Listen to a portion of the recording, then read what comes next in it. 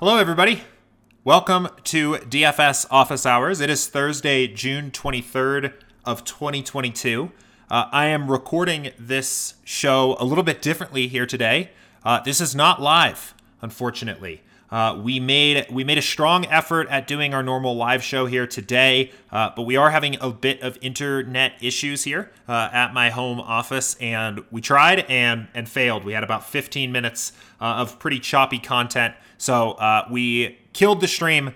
And I'm going to be answering everybody's questions here on the recorded version of the show, which we'll get up to YouTube here, I guess, as soon as we're done. So for a great many of you, this will probably be not different at all. I know there are a bunch of you here that typically watch and listen to the recording of this show here anyway. But for my normal live audience, I apologize for the issues today. We will try to get those resolved here for tomorrow and come back strong live here tomorrow. But we do have our normal questions here to answer. So I'm going to start over. I know there were a couple questions that we had answered at the start of that live show. I unpublished that from YouTube just because I don't think that was a very good piece of content that we were creating there. So we're going to start over here.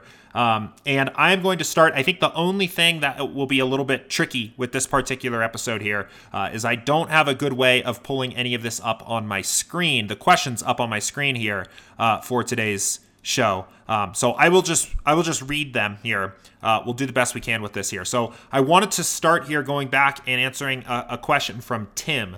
And he said, I work full-time and play daily MLB DFS. I need a replicable process that I can use that's simple and quick. I don't have the time to do research. Is there a process that you can recommend that's plus EV using your tool? And I think, Tim, you are very lucky. I think you came to the right place here.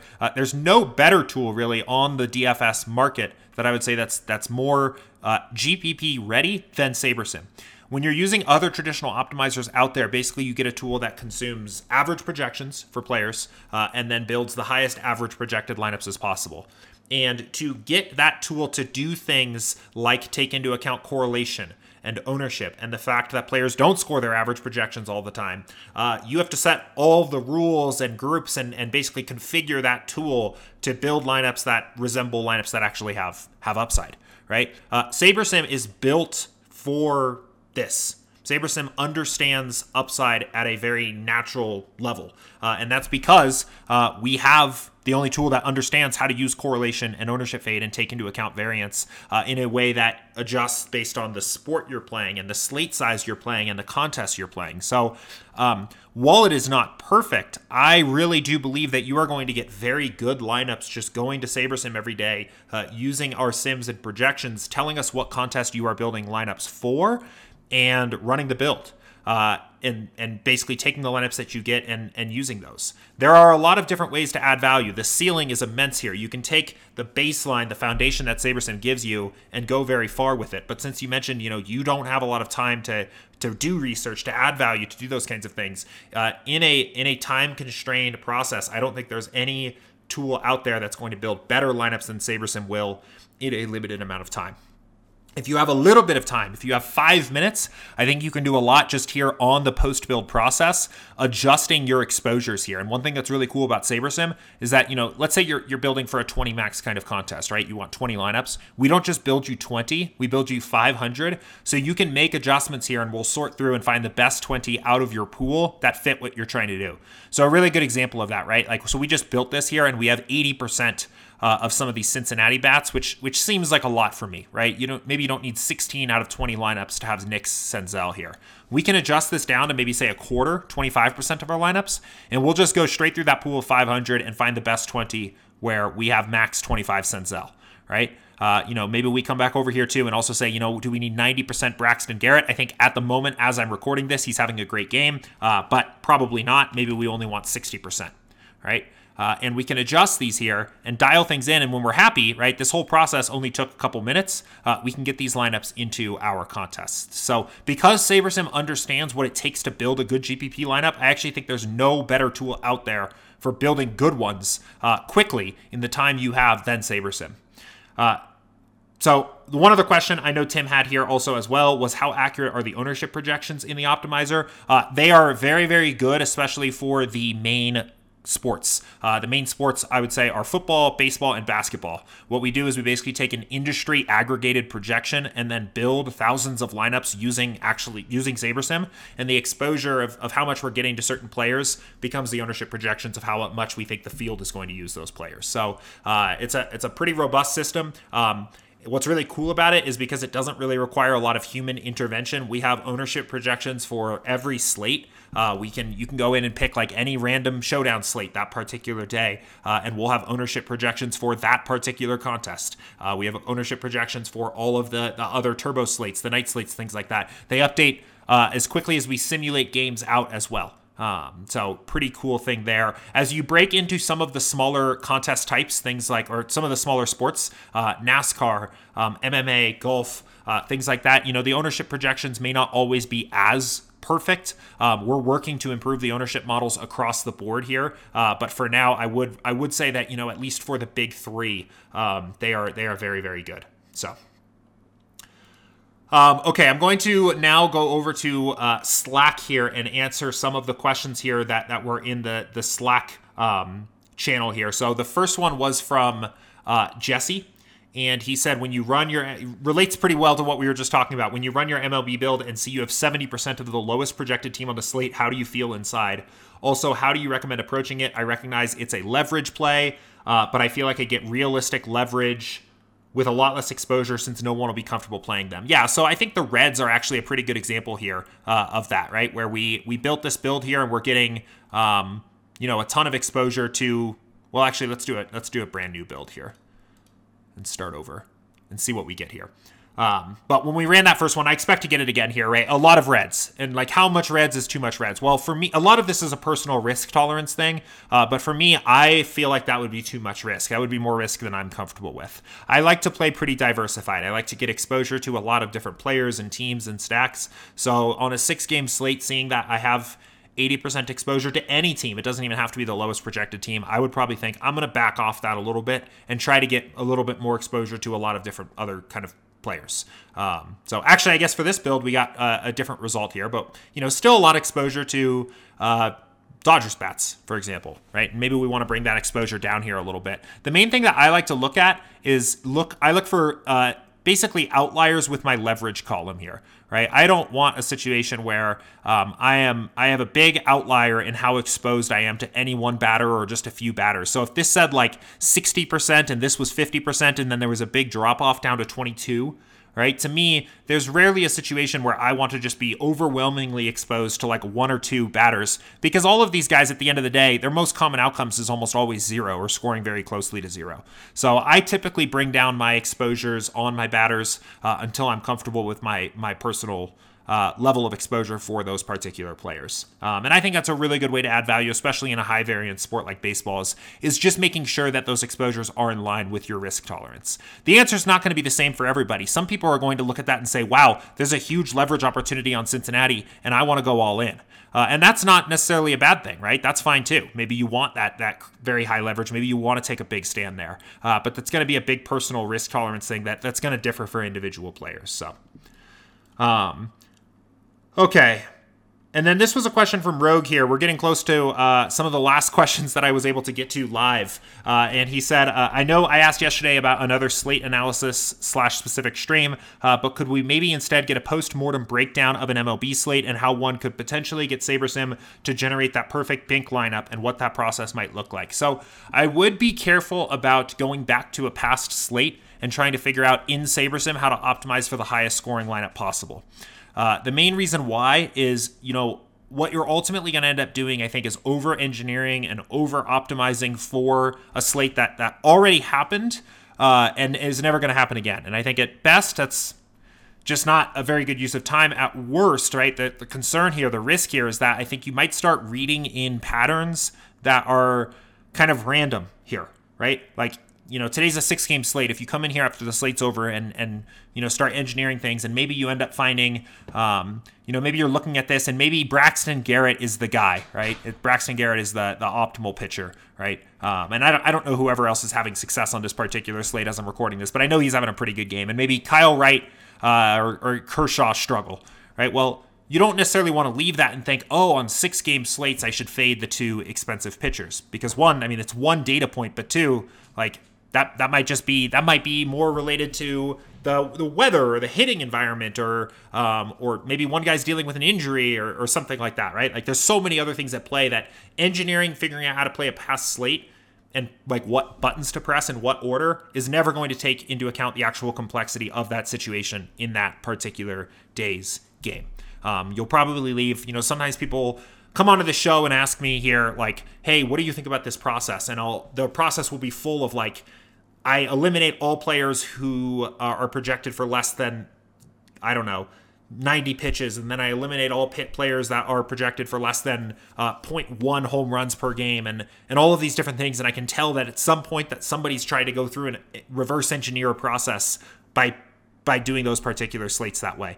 If you wanted to get SaberSim, I think this is always a good example of why this isn't a good use of time. The best way overall to optimize for the perfect bink lineup using SaberSim for a slate that's already passed is to download the actual scores and upload them as custom projections, right? That's the best way to do it. And that kind of goes to show you why, like, if you didn't do that and still tried to engineer the best lineup out of SaberSim for an old slate, you would essentially be still trying to accomplish that with just a way less efficient process, right? But it doesn't work. It doesn't help you. But what can you actually do here instead as a process of review? I think there is some value to reviewing slates. I think it's more of a quantity than like a quality kind of thing here. I think you would be better off spending 5 to 10 minutes to review every slate you play than trying to spend an hour or 2 hours on a specific slate and trying to get something useful out of it. The big thing is I would ask yourself, what are the core assumptions that you were using to build your lineups? Like, what does your strategy revolve around? For me, like very core to the research builds and the way that I think about DFS just overall is pretty heavily ownership focused. So a lot of times I will look at the ownership projections, especially if I made any adjustments to them, and see if I was generally kind of right. Like a big factor to me, if I'm under on Kershaw on this slate, which I actually am, right? That's contingent on him being 38.5 percentage points owned. And I actually think my ownership projections had him a little bit higher than that. I think I bumped him up based on what I was seeing before this slate locked, right? But, fading him is contingent on this actually happening. If he comes in at 25% owned, right? Not only was the SaberSim ownership projections kind of off, but I was directionally off, right? He came in under what we actually expected. And again, I maybe he did, I don't know. But that to me would be a good use of review because it would be an opportunity to say, okay, hey, the next time this situation comes up or something that resembles the situation, maybe I should be a little more careful assuming that player is going to be, highly projected or highly owned when maybe he won't, right? And being careful about those kinds of things. And that's not necessarily, that's only for my process, right? If your process is more about, researching, I don't know, there could be a variety of different things that you look into. Maybe you dive into some advanced stats or StatCast data, or, look at the premises of why you're making your decisions, and after the slate, see if they were accurate, right? Maybe you faded a pitcher because in the last couple starts, his velocity on his fastball has been down, right? That's a pretty good example that a pitcher, is maybe dealing with some injury or just kind of struggling in general is velocity on their pitches. And maybe that pitcher goes out and they throw a great game and they get kind of lucky, I guess, like 6 innings. They don't give up any runs, maybe like 5 strikeouts, like just a decent game overall. And you're like, dang, I was wrong. Well, one way to check that would be to actually go and like look and dig up, what was the velocity on those pitches in that game? Did he all of a sudden have it back? Or were you right that maybe models are missing something, that this guy's actually dealing with an injury or something like that? I think another thing that you can do, one other thing here as well, is look at what other top players are doing. And like in particular, I always like to check on Giant Squid and see what he's up to. So you can go and use this RotoGrinders here results DB dashboard. It's a free tool on RotoGrinders, and it'll show you basically what lineups look like in past contests. And I think this can be very useful if you have a specific question or something that you're specifically trying to dig up. So I like to go back here and look, and I'll go back to the flagship GPP from yesterday. A unique, that's cool. A unique single bullet took down the flagship yesterday, which is always kind of cool. But we'll go see. And if you have a specific question, how did Giant Squid handle the slate last night? And let me go back to last night's slate here and remind myself what this looked like, so I can kind of remember what I did. And we'll see.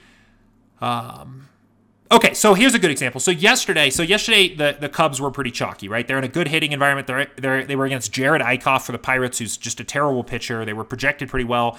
They were pretty chalky, but when I actually built my lineups, I actually thought they were pretty efficiently owned. So I ended up about even with the field on a pretty chalky stack, which isn't something I end up normally doing. And maybe I want to go see, what was Giant Squid's approach, right? How did he handle that particular situation? And I can go over here and look, like, who were his biggest overall fades, or who were his biggest overall stands. And it looks like, over the field on Contreras, over the field on Happ, over the field on Ortega.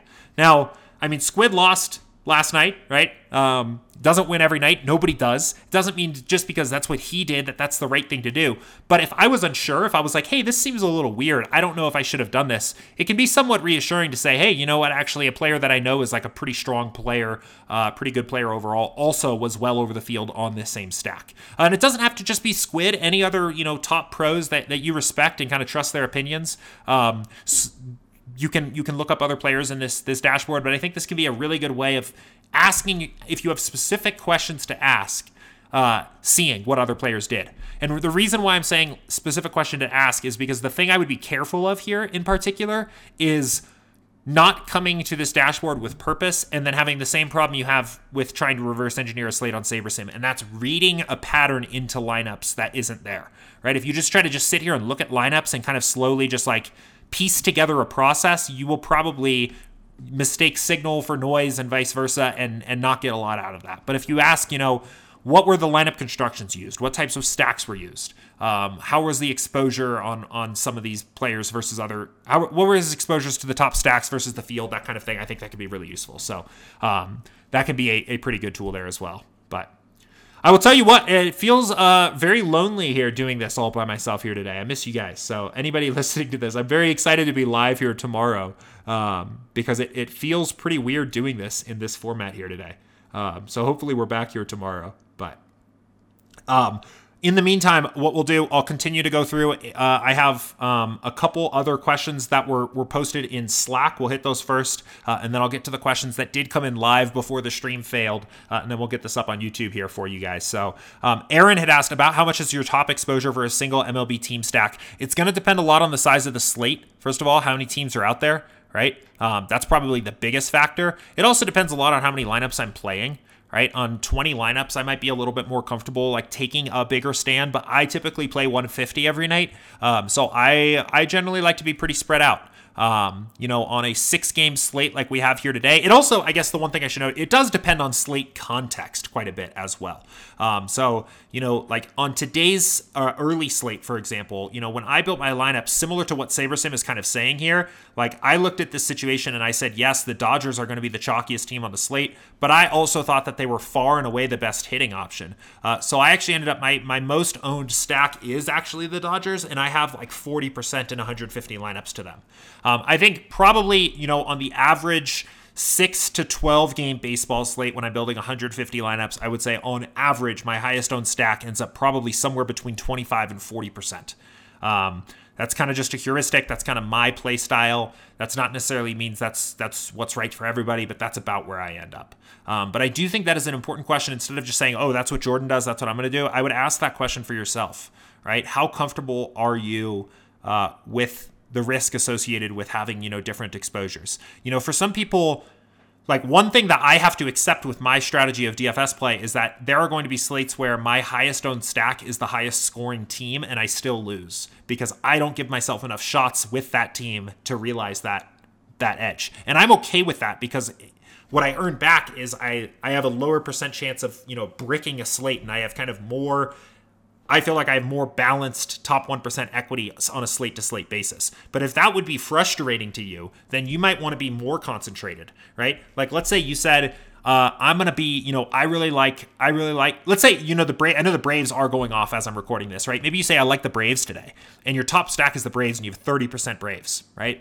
And then the slate plays out, they score how many runs they have, probably like 8 now at this point, and you still lose, right? If that would be like frustrating to you, more frustrating than bricking a slate, you might want to have more exposure to your top overall stack. So it's a personal risk tolerance thing that you kind of have to answer for yourself. And And then Matt had asked, I think you may have mentioned at one point the ability to combine builds was a feature in the work. Any idea if that's coming this MLB season? I don't want to make any promises about anything coming for this baseball season. I think that is definitely still on our radar. That's still something we want to do. I think for bigger feature releases like that, at this point, we're talking probably more about trying to have those ready for like a NFL kickoff kind of thing for us. So, but it is on the roadmap. It is something we still want to do. So, but Mills, I missed this question. Mills had said, here's a question that's been weighing on me. How do you deal with the O'Neal Cruz PTSD? I just saw the Pirates are up 1-0 and I broke down thinking, oh no, not again. Yeah, sometimes you end up with those like very narratively driven, chalky players. We're having that this week with O'Neal Cruz. A lot of excitement about him getting called up and his potential. You know, I think at the end of the day, those guys are going to go off sometimes. The chalk's going to go crazy, and you got to live with it. But it sure is frustrating. And, you know, maybe in that case, I try to be the sports fan there, because I think O'Neal is a pretty exciting prospect. 6'7" shortstop that like hits for power and is skilled in the field and throws the ball from short to first at 98 miles an hour is just pretty cool. So if we have to watch him hit a couple dingers at 25% owned, so be it. So, all right, cool. Let's go ahead. I'm going to go ahead and bounce over to a couple of the questions here that had come in YouTube chat here. Actually, I don't think there were as many as I thought before we had to cancel the stream. So, but Josh had said, every day I fade chalk, it goes crazy. Every day I play chalk, they score 0 runs. And then a comment about not liking baseball DFS. Baseball can do that to you. It can feel that way sometimes. It's tough if you do the right things in basketball. Like, for example, I think you're rarely to just have like just a terrible slate where just everything goes wrong and you just totally brick the slate if you play, you know, mostly the best plays, just because, you know, players generally, unless they get hurt or something like that, their most common outcomes are going to be around their mean. It's not like that in baseball. So the variance swings can be pretty rough. But and then, let's see, Patrick had asked, when can we get more lineup pools than the 1,500 allotted? I enjoy doing several 150 maxes in the same build. We're talking about adding that. That's something that we're working on that is on the roadmap here for us. So, but. And that takes us to all of the questions that I had asked of me here today. So again, a strange stream here today. Where we had to work with what we got, right? We play the hand we're dealt. Rough internet today. We did this one not recorded here. So I'm going to go ahead and cap it off there. This should be, well, if you're listening to this, I guess you don't really care when it's going to be up on YouTube because you will have already listened to it. So that is my habits of hosting this stream live, my typical conclusion. But I will be back on stream tomorrow, hopefully live at 2 p.m. Eastern with all of these internet issues worked out. Thank you for everybody's patience here today. I hope you have good luck in the rest of the early slate, and I will see everybody tomorrow. Take care.